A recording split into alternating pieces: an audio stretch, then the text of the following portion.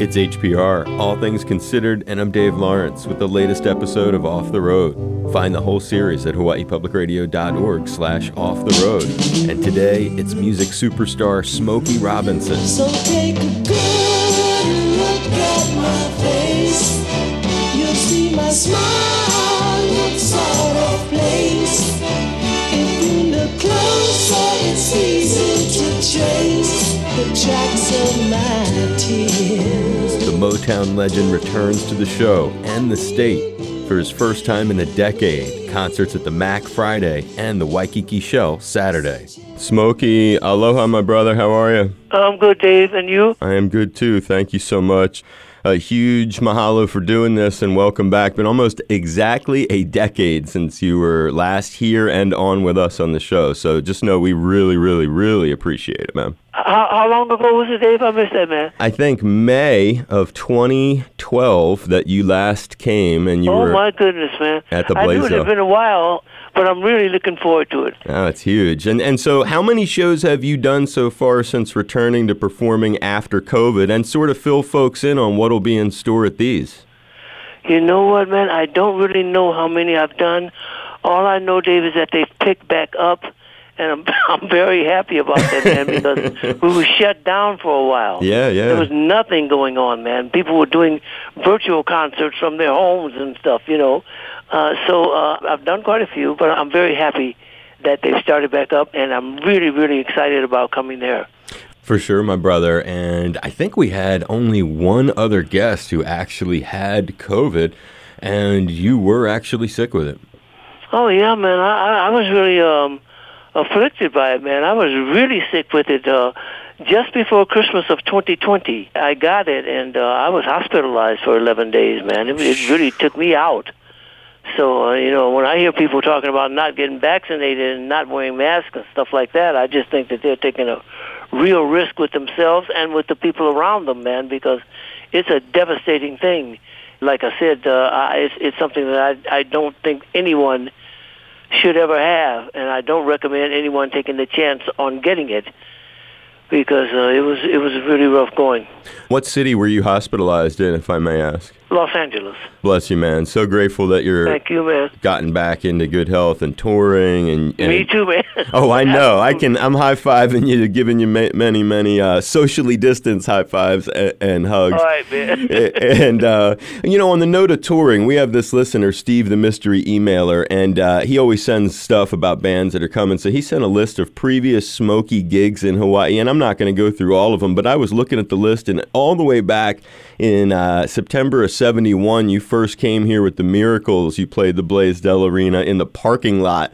It was part of the 50th State Fair. You have any memories of that at all, or you've just done too many gigs? I don't remember that particular gig, man, but I do remember coming to Hawaii with the Miracles. But that's something. Gosh, I didn't know it had been that long, you know. Yeah, and 72, you came back on the Farewell Tour, and I love how tickets have changed, really. That first one from 71, it was $2. Then in 72, it was $3.50. Hey, isn't that something, man? Yeah, Absolutely. The world has really changed. Then a brand new car was $2,000 too. Right, exactly. And You know what I'm saying? and a burger and soda, everything was just Absolutely. different prices. But I was thinking about some of your incredible musical history when we were thinking about how honored we are to have you on the show. Born and raised in Detroit, you have an incredible story of how you founded the Miracles. Share a little bit of that with folks. Well, actually, man, when I first met one of the guys who was always in the group, Ron White. We called ourselves the Five Chimes at first. We started singing when I was 11 years old. I met him. We lived in the same neighborhood, and he introduced me to Pete Moore, who was the other guy who was always there, who became one of the Miracles. And then we were singing with two other guys, and we called ourselves the Five Chimes. This was like an elementary school. Wow. And then in junior high school, we changed our name to the Matadors.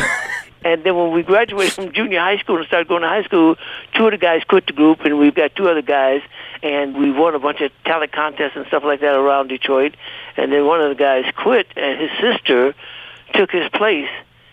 And I had written these songs, and we got a chance to audition for Jackie Wilson's managers. And Jackie Wilson was my number one singing idol at the time, and he was from Detroit also. And we went there, and sang some songs for them, and they didn't like us because we had a girl in the group, and I sang high, and they thought we were too much like the Platters. But it just so happens, man, I tell everybody it was a God day. It was a God day because that was when Berry Gordy happened to be there that day because he had come. He was just a songwriter at that point. He was just writing songs for Jackie Wilson. And he had some new songs for Jackie Wilson. He just happened to be there that day and liked a couple of my songs that we sang. And he came out and said he liked the brother, started to manage us and so on. About a year and a half after that, he started Motown, man. Do you remember the song, what song it was that impressed him? There was one song called My Mama Done Told Me.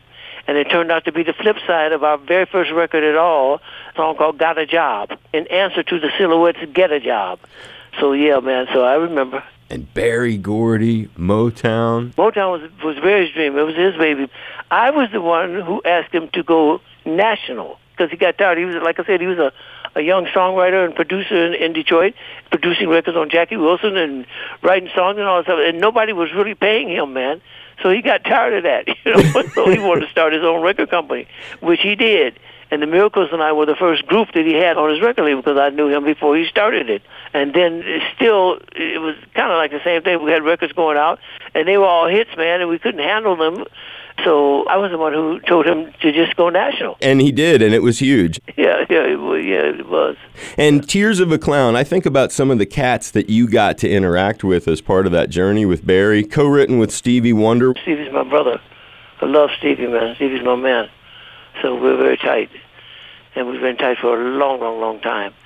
And Tears of a Clown, what happened was he had already recorded that track, man. That very track that's on that record, man, he had already recorded that. He and a guy named Hank Cosby.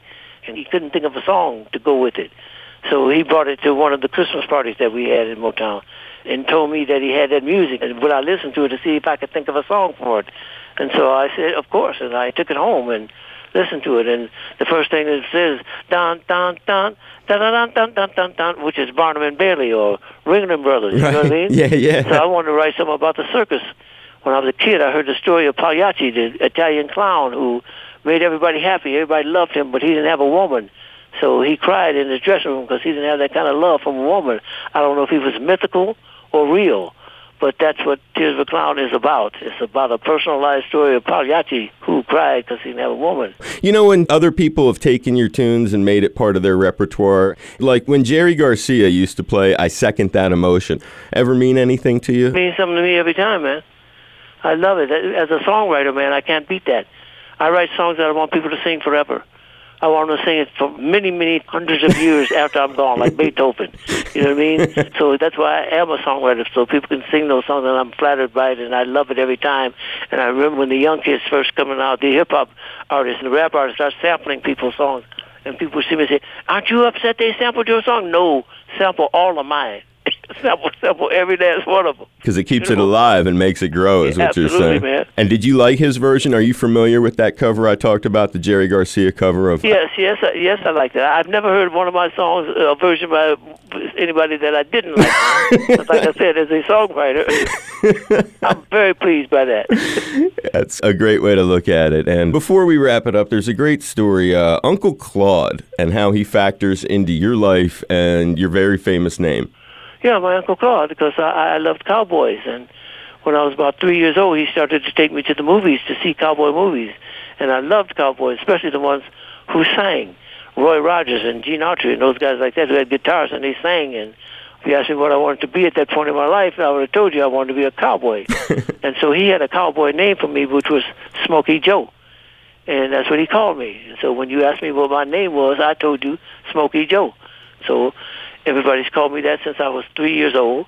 And when I got to be about 12 or 13, they just dropped the Joe off, and I just became plain Smokey. So, yeah. What a great life you've had, and so many different chapters of it. We're very stoked that we got to have you on the show and sharing some of your memories. And any special thought when you think of Hawaii? Just the fact that I love Hawaii. And when you say Hawaii to me, I get happy. Just hearing the name. I dig it, brother. Well, stay safe. We're looking forward to seeing you. We really appreciate getting to talk to you today. Yeah, man, it was great. Sharing some of your great stories with us, my brother. Well, I appreciate you doing this, Dave. Thank you very much, man. You too. Take care. Aloha, bro. Aloha. Oh, yeah, yeah, yeah.